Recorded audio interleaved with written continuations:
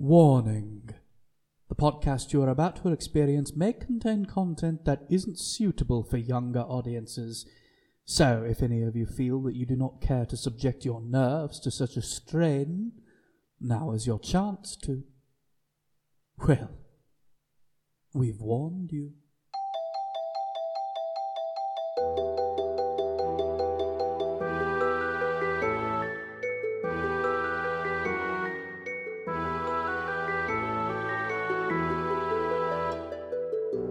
Welcome to Villainology, a podcast revolving around our favorite personifications of humanity's darker side, and what truly makes them the scourge of their respective worlds.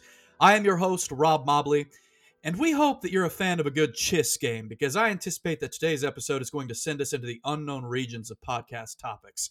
For those of you that are new here, the basic idea is that I present each guest an opportunity to discuss at length someone who is widely considered to be a villain, and to offer their own personal insight as to why they find them so intriguing.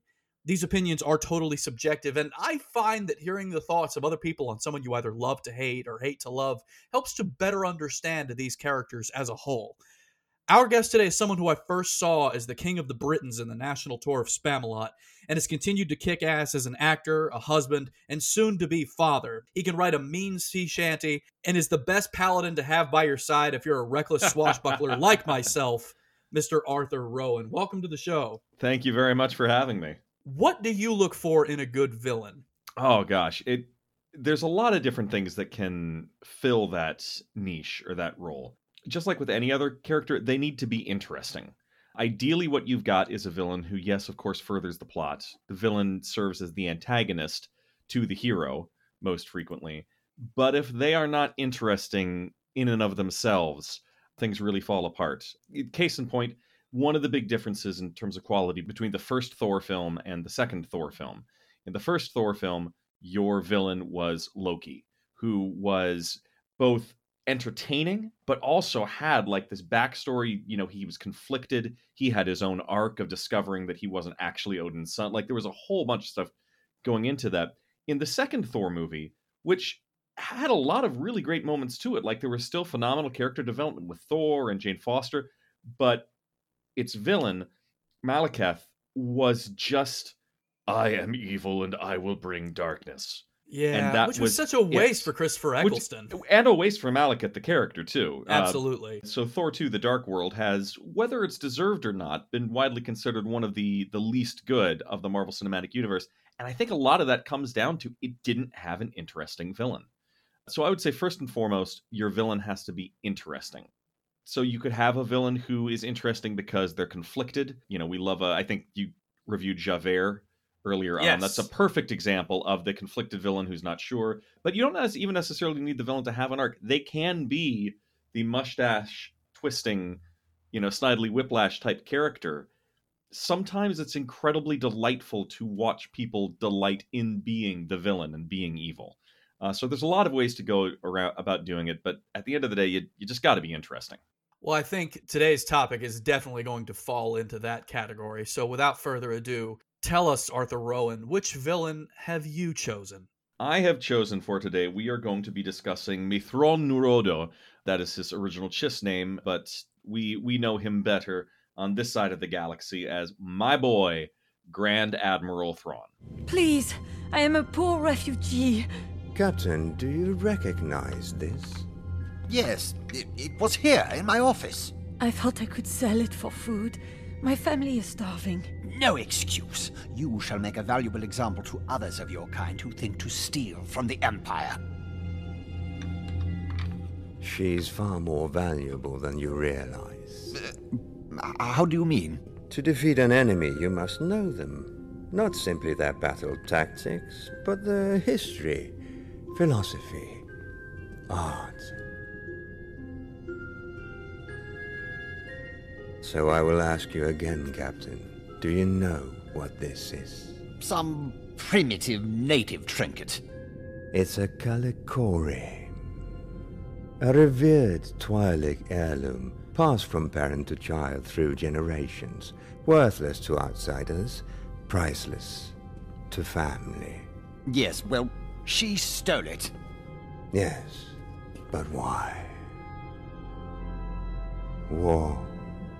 It's all you ever known, isn't it? You were so young when you survived the Clone War. No wonder you're as equipped in spirit to fight as well as you do. War is in your blood. I study the art of war, work to perfect it. But you were forged by it. Sir, she's just a peasant. It doesn't matter where we come from, Admiral. Our will to be free is what's going to beat you. You dare! Slavin, please, you embarrass me in front of our host. Host? What? May I introduce Hera Syndulla, rebel pilot, freedom fighter, and military leader, daughter of your nemesis, Cham Syndulla.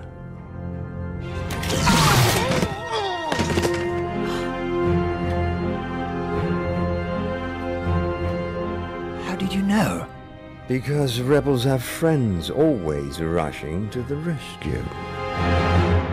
I'm going to preemptively toss up a spoiler warning before we get started. If you haven't seen Rebels or The Mandalorian, first off, what are you doing with your life? But second of all, this episode is going to go deep into both of those franchises. So if you need to bow out and catch up, now is the time. We are probably going to be covering both Star Wars that is officially considered canon, as well as old school Star Wars Legends, which were the novels from the 90s. So, are you still here? Excellent. So, Arthur, why Thrawn? Oh, so let me start with the first time I encountered Thrawn, which was I was a high schooler way back in 1995, I think. And this was when the idea this was back before even the first films had not had their re-release. Literally, the only Star Wars that we had was VCR recordings of the original trilogy. Mm-hmm. And then suddenly, and I guess at the time, like Marvel and Dark Horse Dark Horse Comics was putting out some of the Star Wars comics, but I hadn't been reading those. But then suddenly I found in my sci-fi fantasy bookshelf at my local Barnes & Noble a book called Heir to the Empire. And this was the first of the Thrawn trilogy written by Timothy Zahn. And it was the first book that was meant to really say, okay, what happened after Return of the Jedi? Now, that whole expanded universe, as it became known, eventually that sprawled something like, easily over 100 books, many of them of debatable quality. But this first trilogy came screaming out of the gate. Zahn did a great job, not just in doing a good job of capturing the original characters, but then also creating this great new arch nemesis that they had to deal with. That was Grand Admiral Thrawn. His main ability, he sort of took over the entire Imperial fleet. And his main ability was that he was just wicked smart. I like to describe him, he is the Sherlock Holmes of the Star Wars universe. Oh, sure. Yeah, within the first 30 pages, he has demonstrated it shows his small ragtag Imperial fleet at the time fighting against this other race. And he immediately shows that because he has studied the artwork of this race, he knows the way they tend to think and is therefore able to predict to predict what tactics they're going to use. I will say to a certain extent, and I want to get this out there, loving Thrawn is a little bit of a guilty pleasure in the sense that this ability of his to outthink everyone it's completely, honestly, it's maybe a little bit far-fetched, but, maybe no more far-fetched than Sherlock Holmes' ability to deduct things. Absolutely. So yeah, so it is his superpower, and that is the first thing that makes him so interesting. But I think what really catapults him, in my mind, into somebody who has stuck with me for a long time is not just that he's smart, but he, in many ways, even though he's the bad guy, he is a phenomenal example of what you want in a military leader. He has no interest in self-aggrandizement. He has said that he has no problem using a great idea, even if it didn't come from him. His dedication is only to his cause, to the Empire, or in later novels to the Chiss Ascendancy. It's never about advancing his own self. And he always takes an extremely active interest in helping his team, the people below him, achieve the best versions of themselves too. There's the old saying that good leaders create good followers. Great leaders create good leaders. And Thrawn definitely falls into that second category. For people that are unaware of Thrawn's origin within the novelizations, now I'm not sure. Actually, I should preface this. What are the differences between his original iteration in the Thrawn trilogy, which is now considered Legends, and what we have now through Rebels and current canon novelizations? And this is something that's so interesting, and it's fascinating what Star Wars is doing, because once Disney got a hold of Star Wars, and they essentially wiped the slate clean, they said, okay, nothing of Expanded Universe is actually canon anymore. And a lot of people were worried about that fact. And, crestfallen, there were a lot of great characters. But since then, Filoni and his crew have been doing a great job of going through and basically saying, okay, what were the most awesome aspects of Expanded Universe? Because there were a lot of non-awesome aspects to the EU. Oh, yeah. You have to go through with a fine-tooth comb on a lot of that stuff. But we started seeing through Clone Wars, and especially through Rebels, that they were starting to include some of the best of the old stuff. Interdictor cruisers, which are essentially Imperial Star Destroyers that have the ability to yank a ship out of hyperspace. Yeah. That was straight up Expanded Universe. They brought those back. And so I remember very distinctly, I actually remember I was backstage at a show, and somebody sent me a trailer for, it was between Rebels Season 2 and Season 3, and someone sent me a trailer and said, dude, you really need to watch this.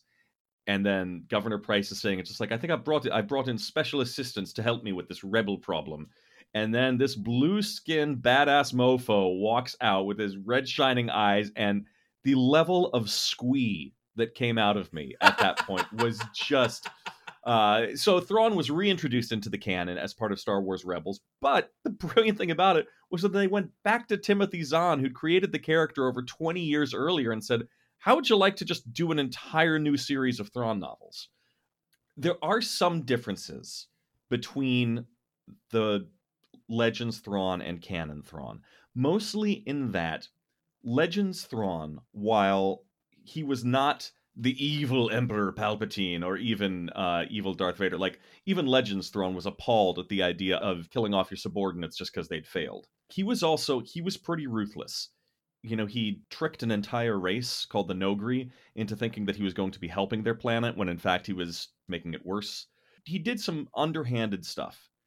And while the Thrawn in the current canon, especially in Rebels, we see he is still ruthless. There's a point where he bombards innocent civilians in order to get the rebels to surrender. Especially in the new novels that have come out, you get the sense that this is somebody who only does what he absolutely has to. He does not enjoy taking life needlessly. And in fact, they really delve into the only reason why he's working for the Empire is because, having come from the unknown regions, he is aware of the greatest, darkest threats that exist in the galaxy, and they are not the Emperor. And his whole theory is the known galaxy, in order to deal with these threats, is going to need as strong and unified a force as possible to fight it. And so because of that, to him, the Empire is the lesser of the two evils, which kind of starts bringing him from the realm of villain almost into the realm of anti-hero. Like, I'm still waiting. Clearly, we've seen from The Mandalorian, like, his name has been dropped, which once again elicited a massive squee from me. Because right now we don't know where the character is. At the end of Star Wars Rebels, he gets shunted off into hyperspace somewhere along with Ezra Bridger. And so I'm still wondering what they're still going to do more with this guy. What are they going to do? Half of me is thinking, well, they'll just make him the next villain of whatever next saga or arc they're doing. But there's also, he's always going to be one step away from becoming, in a very low-key fashion, from becoming sort of the ally to the main characters. Because there's a lot of situations in which his goals and the actual goals of the New Republic would align. Especially if, say, these dark forces from the unknown regions actually make themselves known. And he's the only one of his kind that we've really met. I don't think we've ever actually met any other members of the Chiss race. In some of the really obscure Expanded Universe novels, we met a few, and in one of the most recent Thrawn novels for the canon, it was called Thrawn Treason. Thrawn and his Imperial ship actually end up working alongside a Chiss Star Destroyer. And so you sort of meet Admiral Aralani is one of those characters, and who is actually an admiral that Thrawn worked with before. So he's in these new novels, Zahn is actually starting to flesh out the culture of the Chiss that Thrawn came from. But for the most part, yeah, the idea of seeing a Chiss in explored space is pretty much Thrawn was it. Hearing Ahsoka name drop him at that pivotal moment in The Mandalorian, and knowing what we know based off of the end of Rebels, you said you would like to see him kind of lean more into not necessarily a heroic role, but more of a ally role. Where do you see the story going next? Oh gosh, that is dangerous waters. I mean, I could come up with a couple theories, but to a certain degree, it's always like monkeys throwing darts at a dartboard.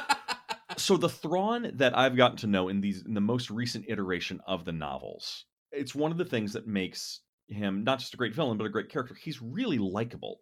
Like, you're rooting for him, and that is the point of it. It's not like those stories where you're supposed to root for the hero, but at the end of the day, you're like, actually, I really liked the villain way more. I would have been fine if they won. Thrawn is the protagonist of these novels, and so you are on his side. Fanboy Arthur wants it to be sort of an ally situation. I love a good story trope of this amazing hero who's been fighting this amazing villain for episodes and story arcs, but suddenly there's this thing that causes them to have to work together. Because we all had those conversations, well, I certainly did, around the lunch table in high school of, okay, if, say, Superman and Wolverine were in a fight, who is going to win? That's always it's a fun mind game. Along those lines, it's also kind of fun to say, okay, well, if Wolverine and Magneto ended up working together, what would that be like? Not just in terms of how would their powers complement each other, but personality-wise, what would work? At the end of the day, I think it comes down to, if you've had a bunch of characters in a story, and you personally, as the reader, love each and every one of those characters, even though those characters have been at odds with each other, the possibility of seeing those characters now all on one team, it's incredibly enticing. So that is what I would most love to happen, is for them to really delve into more what this great unknown threat, and this unknown threat, this hasn't even been mentioned in Rebels or Mandalorian. Not at all. This is strictly novels material, which means there's canon and then there's canon. And so far the novel stuff is still more like, that's canon. So I'm not sure what they're going to do with that. I think what's more likely is that to some degree he is going to end up being in this Ahsoka spinoff. I have a feeling he's going to be, at least initially, like the big bad, right, that she's going to be dealing with. What would you say motivates him?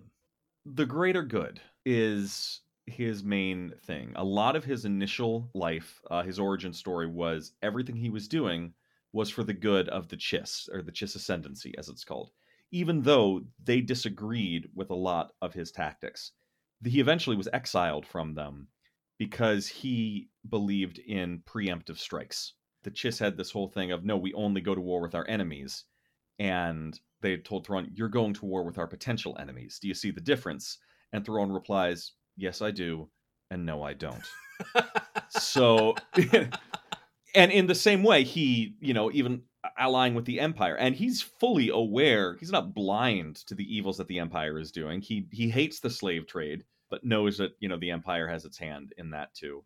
But again, he's constantly choosing between the lesser of two evils for the greater good of civilization as a whole. And technically speaking, and this is not an exact correlation, I mean, technically speaking, you could say the same thing about Marvel Cinematic Universe, their version of Thanos. Sure. So that he is, whether or not I agree with where Thrawn's motives lead him, at the end of the day, I think his intentions they're always, if not good, at least they are never selfish. And to that end, kind of leading into my next question, to say he's a lover of the arts is a bit of an understatement. Where do you think that interest comes from? I think it is there's a great scene in Rebels in which they've captured Hera Syndulla, the Twi'lek, and somehow he's gotten a hold of, I think, this piece of artwork that Hera made as a kid. I forget the name of it, but it's something that's very important to Twi'lek culture. The Kalikori, thank you. And one of his aides at the time, just like, what the heck? What is this Twi'lek trash? And he tears into them. Oh, yeah. Which speaks to, I'm jumping into, I think it was from Ender's Game, a fascinating and terrifying philosophy that Ender had, which was, in order to get to know my enemy, I must learn my enemy. And when I truly learn my enemy, I love my enemy. And it is only when I love my enemy that I am best able to destroy them. Which is just, it's heartbreaking. But I see corollaries in that. Thrawn, again, there's nothing self-aggrandizing about Thrawn. He still has the potential for being awed and struck with wonder by all of the amazing different things that there are in the galaxy. I mean, I fully believe you cannot be a lover of art, period, without wanting to connect behind why an artist made something. In order to enjoy art of any kind, you need at least some capacity for wonder and a capacity for being amazed at the world outside yourself and at people other than you.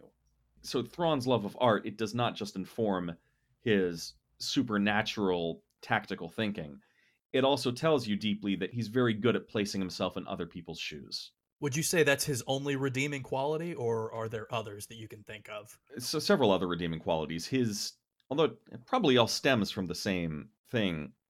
I mean, now that I'm talking about it, so much of morality in general comes down to, do you acknowledge that there are people besides yourself who should receive benefit of any kind? Like, is your goal just to make it, like Emperor Palpatine, literally no desire in life other than his own self-benefit? But then you do get the villains who recognize that they are not the only people on the planet. And at the basis of that is Palpatine only has love for himself. And then on the far other end of the spectrum, where you have like the truly heroic saints, they have love for everybody. And then most other characters exist somewhere in between. Thrawn's redeeming characters, besides his love of art, is he deeply takes an interest in the success of his team and the success of his subordinates. And to the degree that in the novels, his second in command on his flagship, the Chimera, Commodore Pharaoh, he sort of coaches her along. He continuously has his team. They hate it. He's continuously putting them through tests, but essentially he's teaching them. And when Pharaoh reaches a point, there's actually a point she applies for a position commanding another Star Destroyer. And she finds out that Thrawn actually recommended against that. And at first she's thinking, oh, you just wanted to keep me here because I'm more used to you. And at the end of the book, Thrawn is saying, it's like, no, I recommended against that because I think you're way better commanding this entire task force over here. That's what I recommended you for. So he is even willing to let people who are of value to himself move on if that is for their own best interest.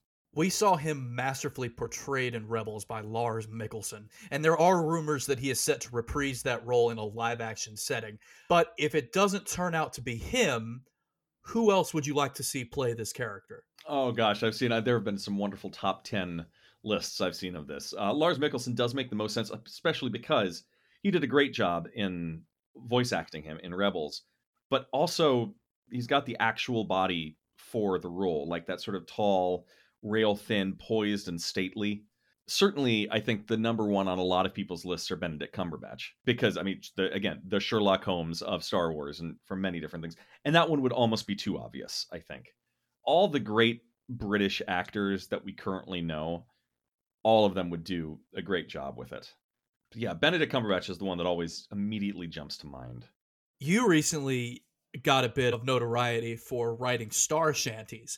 The first real big one being around Thrawn, so much so that Timothy Zahn himself not only commented on it, but shared it on his own page. Congratulations on that. Thank you. That was great. I mean, and it's in the internet world, notoriety it's a relative and fleeting thing.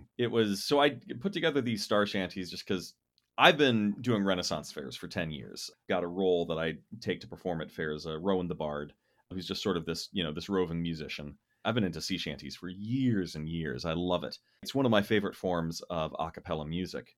Like all good a cappella, it's people coming together to sort of create this overall sound, like with cool harmonies. But when you do a sea shanty right, you can still hear the individual personalities of each singer. Yeah. It's funny, my wife, Kelly, she works for the Voices of Liberty at Disney. which is one of the most refined, pure instances of harmonic singing that I've ever heard. Absolutely. Every single voice disappears into the whole in this just astonishing, pure blend. And I love that style of singing. But then I also love the complete other end of the spectrum, which is sea shanty a cappella, which has, when done right, a rawness to it, an unrefined sense, which imbues it with a lot of life. I'm not huge on TikTok right now. I'm a 41-year-old man. I've got my Facebooks, and I miss my MySpace.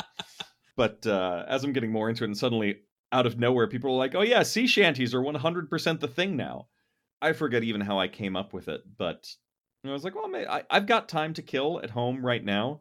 So what's a creative project I could do? And somehow I got the idea of, okay, sea shanties, but let's make them, well, what can I do to make it part like a geek folk sort of thing? And then I was thinking, well, maybe like sky shanties of people who do airships. But I was like, yeah, but there's no like understood mythology behind airships. That's the one thing with steampunk. I love steampunk, but there's no unifying story that everyone can reference. And so then something in me was just like, well, just think bigger. Go star shanties. So that got me into writing sea shanties in the Star Wars universe. And my first star shanty was Old Man Thrawn. The idea of, okay, what would Admiral Thrawn's crew sing as they were aboard his starship?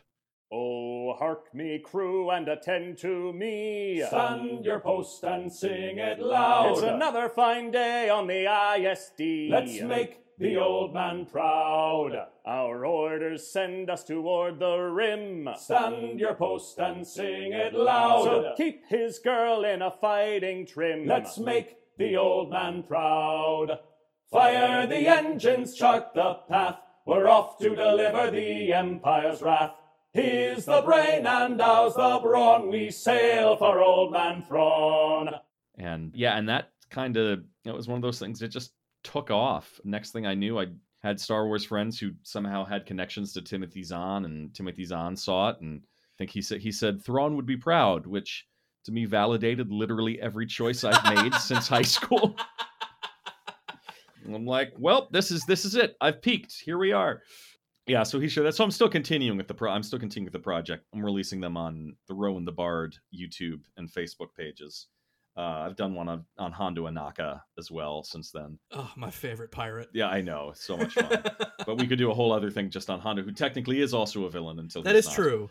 But yeah, so it's fun. And what I love so much about Star Wars in general is, I remember someone once described it as it is the American myth. You know, all these old cultures, you know, Greeks had their own mythology, you know, England and Germany and all of these nations that have been around for hundreds, if not thousands of years, they have this shared folklore. And America is still a relatively young country. And so and part of what makes us great is the melting pot aspect. So what you've got is a whole bunch of different folklores from all over the world, which is awesome. But having like an actual unified mythology, that's not something that we've really had until someone actually pointed out, well, Star Wars, and I guess now Marvel's really approaching that point, like and Superman, things like that. But superheroes and Star Wars, those are our two big myths. There are certain touchstones that, you know, like even people who aren't super familiar with the Star Wars universe can still reference. I mean, everybody has heard "May the Force be with you" in some way, shape, or form. And to me, what's always great about myths, in that how it differs from actually formed religions, is that myth stories will take on lives of their own. Even if you go back to the old Greek myths, there's no one story of Hercules, of this is what happened to him. There's a whole bunch of different stories about him because somebody came up with him at some point, and then that initial story just sort of spread, and then everybody else was sort of playing on the archetype. I love the Star Wars universe.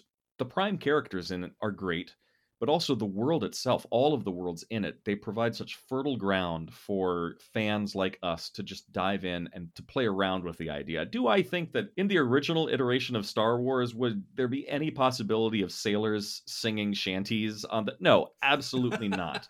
But it's a fun as hell what if. Getting back to Thrawn, mm-hmm. What do you think Timothy Zahn and, by proxy, Dave Filoni are trying to say with him as a character? I think one of the things I've seen through Thrawn, and we're seeing it pop up in other places too, is it's the Javert effect. It is the idea of, okay, in the original Star Wars trilogy, Empire equals bad. And more specifically, everyone in the Empire equals bad. It was just pretty much assumed that, okay, the rebels encounter anyone working for the Empire, that person's probably pretty cruel and heavily authoritarian, and because of that, whatever happens to them, we don't care. What's important is that our heroes beat them. What we are starting to see, and especially what I love about The Mandalorian, I love that one episode on Tatooine where I forget the name of the town or the sheriff who was saying, it was like, yeah, I remember. Oh, Cobb Vanth? Yeah, Cobb Vanth. He was saying, I remember the night that the Emperor was killed. We were super excited. And literally that same night is when a whole bunch of criminals swept in to fill the void that the Empire had left. The Empire, in many ways, is now starting to seem a lot more like Rome was. And the galaxy after the Empire we're kind of looking at what Europe was like after the fall of Rome. Sure. Rome was ruthlessly authoritarian. I mean, if one person from your village killed a Roman soldier, they'd burn the entire village to the ground. But it was also this pinnacle of civilization. And, there's a reason why it was called the Dark Ages after Rome fell. And I feel like in that sense, Thrawn, I don't know that I think about it, like Thrawn really represents that sort of Roman senator, I do everything for the glory of Rome. Oh, yeah. Yeah, there's a lot of little guys who get sort of batted aside for the glory of Rome, but it's not like Rome provided no benefits. What I'm really interested in now is we're starting to see a whole bunch of individuals within the Empire. Some of them are higher up, some of them are, just there trying to do their job. Shoot, what I'd love to see is I would love to see a cops type show, maybe not cop, but like a police type show where it's just like this troop of stormtroopers who's on this one planet in the Outer Rim, and they're, they've got kids, they've got families, and they're trying to keep, or they've got spice smugglers and, and pirates coming through, and maybe they've never met a rebel in their lives. They're just doing their best to sort of keep their little corner of the galaxy as peaceful as they can. We kind of got a little bit of a taste of that at the end of season 1 of The Mandalorian with that opening scene between the two troopers just hanging out with little Grogu in the speeder. Yeah. Yeah, we're starting to see people inside the Empire now, which on the one hand, if you're trying to tell a big like Star Wars has always been space opera. It's galactic fantasy on a huge scale. And sometimes, this is always so weird to say, sometimes for the sake of just a good rousing story, you don't want to know too much about the bad guys who are left behind in the wake of the hero's victory. Sometimes I think it's okay for us not to think too hard about, well, it certainly, that's why Clone Wars was always great, because it was always droids, and we don't need to care about droids. Like the number of stories where you'll see some hand waving given to why we shouldn't need to morally care about the bad guys. And I'm not even saying that's always a bad thing, but Star Wars is really growing up. I'm a huge proponent of Last Jedi, although I completely understand the debate behind whether or not that was a good film or even whether that was a quote-unquote Star Wars film. To me, it represented Star Wars is evolving. It's growing up, and part of its growing up means now we're needing to wrestle with the fact that, well, maybe there's a bunch of people in the Empire that aren't necessarily bad people. And that doesn't even mean that they shouldn't be fought. It could be that the world they're trying to build is still going to be a worse world than the world that our heroes do. So I guess no matter what Filoni and the crew do with Thrawn, I think we can assume that he's coming back at some point. The one thing that I hope the most is that they do not just make him this evil character. Like, don't get me wrong, even if he was just this one-dimensional evil character whose only thing was his scarily preternatural ability to outthink everyone, that would still make him a really interesting character. But to me, what makes him one of my favorite villains of all time, not just Star Wars, is not just that he has this really cool ability, but that you get him. He's not one of the mwahaha bad guys. Final thoughts. What does Thrawn mean to you personally? Thrawn, now that I think of it, So I remember in 10th grade English, I was reading, it was either a Star Wars novel or a Dragonlance novel. It was sci-fi fantasy. And, for the longest time, and even still in bookstores, sci-fi and fantasy are just sort of considered their own section. They just lump the two together. And I remember my 10th grade English teacher saying in as many words that it was a waste of time. It was escapism. And I never believed that. And I still don't believe that. Everything I do in my own art and work, I try to fight against that idea. Through reading fantasy, through playing Dungeons and Dragons, through all of these things, I'm not escaping from this world, at least not permanently. I'm going into other worlds, sometimes trying out different hats of different characters that I play, even like in role playing, but always with the idea of, from these stories, I'm going to learn something that I want to bring back to my own life. Believe it or not, quick tangent. So for the 30th anniversary of Dungeons and Dragons, they came out with this beautiful book of D&D art.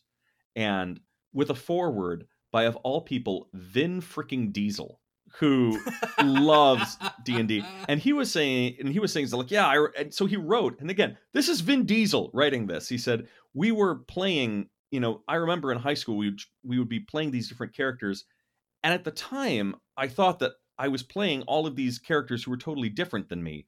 But it's only later that I've realized what I was doing was trying on different aspects of myself that I hadn't fully explored, which I absolutely love. And to me, fantasy and sci-fi is a wonderful playground to do that in.